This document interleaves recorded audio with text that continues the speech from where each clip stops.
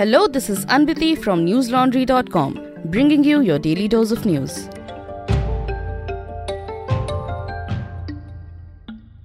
Today is Tuesday, the 5th of July. Zee News anchor Rohit Ranjan was arrested by the Uttar Pradesh police today on charges of airing a doctored and misleading clip of Rahul Gandhi on his primetime show. However, before the arrest, the Chhattisgarh and Uttar Pradesh police were in a tug-of-war over the arrest. The matter escalated when Congress-ruled Chhattisgarh police arrived at Ranjan's door in Ghaziabad to arrest him. Ranjan then tweeted that Chhattisgarh police was standing outside his house to arrest him without informing the local police, asking whether this process was legal. He tagged Uttar Pradesh Chief Minister Yogi Adityanath, SSP of Ghaziabad and ADG Zone Lucknow Police. The Raipur police then replied to this tweet, stating that there is no such rule to inform. Still, now they are informed. A police team has shown you the court's warrant of arrest. You should, in fact, cooperate, join in the investigation and put your defense in court. However, the Ghaziabad police detained Ranjan and took him to an unknown location, preventing his arrest by the Chhattisgarh team. NDTV cited a video filmed today morning in which the two police domains are seen fighting and jostling for the anchor's custody in the dramatic video. He was finally taken into custody by Noida police in Ghaziabad later today. A senior police official said that a team went to Ranjan's house to call him for questioning in a case registered on the complaint of Zee News. An FIR has been registered under the Indian Penal Code Section 505. Since Ranjan is the anchor of the show, he was taken to police station for questioning. Chhattisgarh police had also come, but Ghaziabad team had already detained Ranjan. Indian Express reported. Cases were filed in Congress-governed states Rajasthan and Chhattisgarh soon after Ranjan played an edited and misleading clip of Rahul Gandhi. In an interview, Gandhi had defended some miscreants who had attacked his Wayanad office and called them children who were irresponsible, but their transgression can be forgiven. However, the channel allegedly ran it as a comment on the Udaipur tailors' killers. Ranjan had later issued an apology for the same. An FIR has been filed against independent filmmaker Leena Manimekalai for hurting religious sentiments. The Delhi and Uttar Pradesh police registered FIRs against her over a poster of her new documentary film, Kali. Delhi police stated that its IFSO unit filed an FIR under the IPC sections 153A and 295A against the allegedly offensive poster. The UP police filed an FIR on charges of criminal conspiracy, offence in place of worship, deliberately hurting religious sentiments, and intention to provoke breach of peace against the filmmaker for the disrespectful depiction of Hindu gods, NDTV reported. The Madurai-born, Toronto-based filmmaker had earlier taken to Twitter to share a poster of a film which depicted a woman dressed in a costume portraying the goddess and smoking. A flag of the LGBTQI community is seen in the background. The Indian High Commission on Monday urged Canadian authorities to withdraw the disrespectful depiction of Hindu gods, showcased as a part of the project called Under the Tent at the Aga Khan Museum in Toronto. Listeners, you may be aware of journalist and fact-checker Mohammad Zubair's arrest. However, he is not the first journalist to be targeted over their attempts to report freely. Many activists and journalists have been targeted over their activities which question the state or government. Yesterday, Press Club of India hosted an event to speak on press freedom and a need for journalists to come together in these trying times. My colleague Ayush Tiwari covered the event.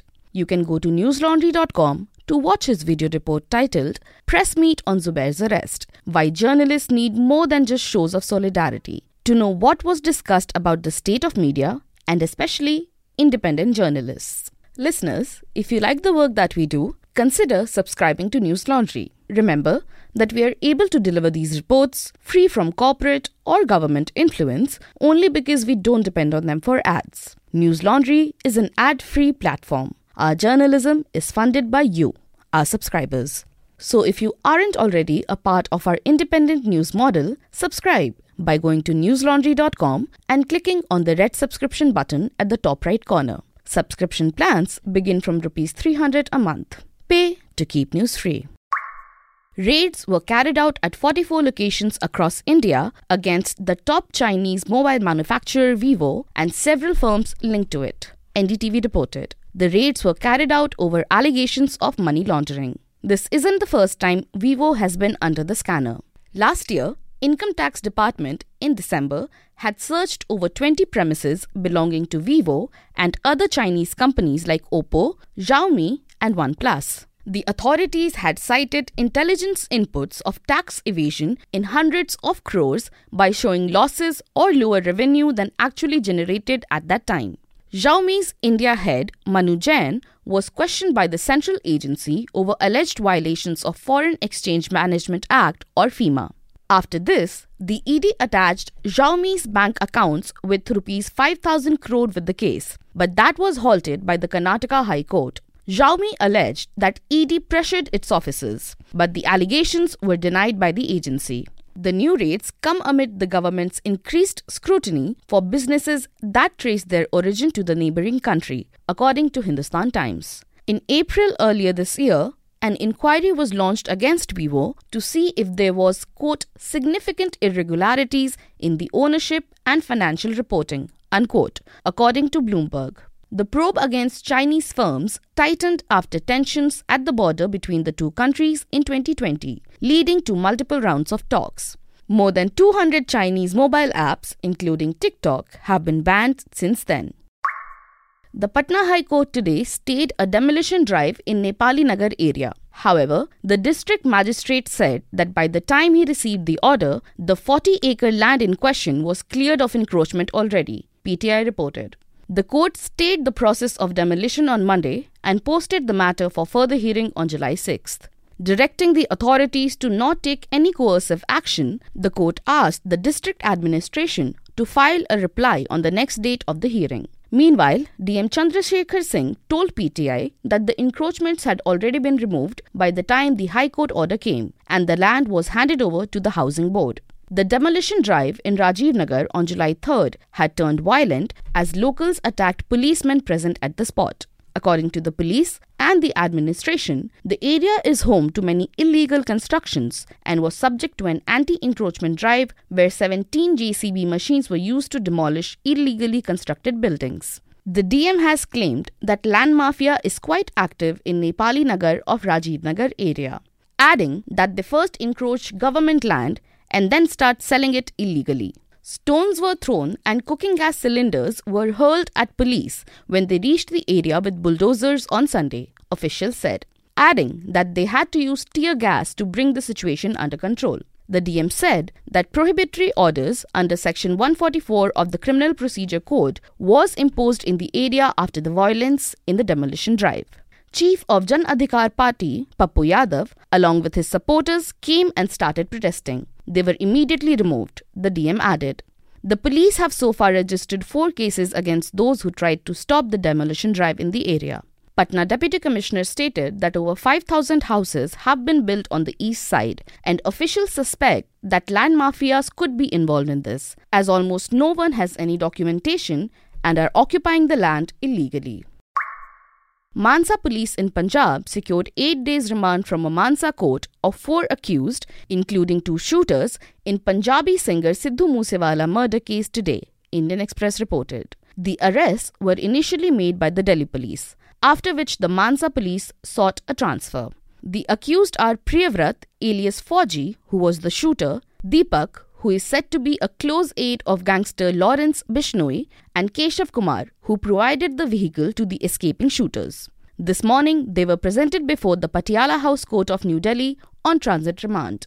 According to news agencies, the Punjab police have failed in arresting any shooter, and all the key arrests were made by the Delhi police in the murder of Moosewala, who was shot dead on May 29th in Jawarke village in Mansa. Fauji is the main accused, charged with shooting and killing Moosewala. It is being reported that after the remand transfer, the police took Fauji to Mansa CIA and may take him to CIA headquarters at Kharar to make him confront gangster Lawrence Bishnoi, who is considered the main conspirator of the entire crime.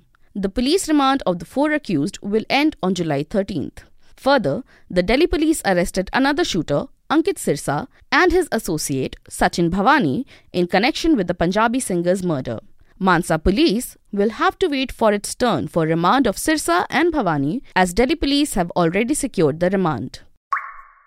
Admitting bankruptcy, Sri Lankan Prime Minister Ranil Wickremesinghe said in Parliament today Sri Lanka's acute pain of its unprecedented economic crisis will linger at least till the end of next year. The island nation's 22 million people have endured months of inflation, lengthy power cuts, and fuel crisis after the government ran out of foreign currency to import vital goods, AFP reported. The Prime Minister added that Sri Lanka's negotiations with the International Monetary Fund are now more complex and difficult than in the past because now it is a bankrupt nation.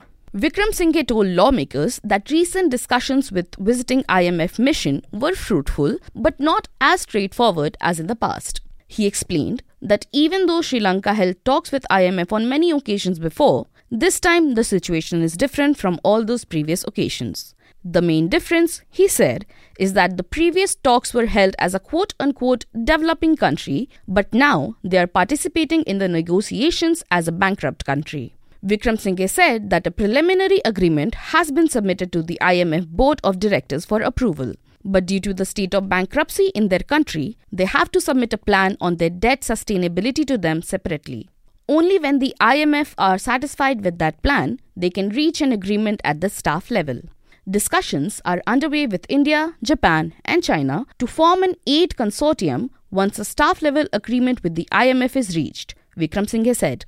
Sri Lanka suspended repayment on foreign debts worth about $7 billion that were due this year because of its foreign exchange levels fell to record lows. The country's total foreign debt is $51 billion, out of which $28 billion must be repaid by 2027, an average repayment of about $5 billion a year.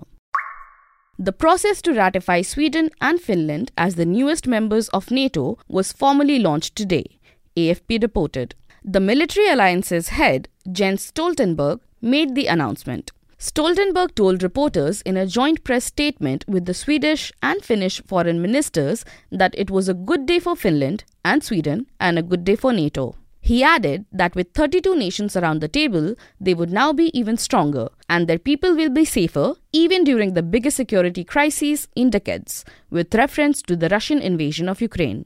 According to AP, the move further increases Russia's strategic isolation, adding that the Russian military has been struggling there since the beginning of the invasion in February. According to the report, the 30 current ambassadors and permanent representatives are formally approving the decisions of last week's NATO summit. It was at this summit that the alliance made the decision to invite Russia's neighbour, Finland, and Scandinavian partner, Sweden, to join the military club. It should be noted that after this initial deliberation on whether these two countries could join the alliance, Vladimir Putin had issued warnings that Russia would respond in kind if NATO set up military infrastructure in Finland and Sweden after they joined the US-led alliance. According to The Guardian, Putin was quoted by Russian news agencies as saying he could not rule out that the tensions would emerge in Moscow's relations with Helsinki and Stockholm over their joining NATO last week. Moscow has maintained that there would be serious military and political consequences of such a move, and it would oblige it to restore military balance by strengthening its defenses in the Baltic Sea region, including by deploying nuclear weapons.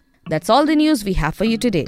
Have a great day or a good night, depending on wherever you're listening from. See you tomorrow.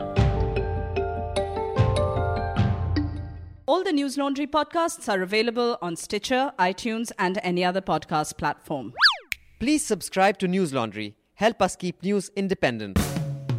To catch all our podcasts on news, pop culture, current affairs, and sport, visit newslaundry.com. Follow us on Facebook, Twitter, and Instagram, and subscribe to our YouTube channel.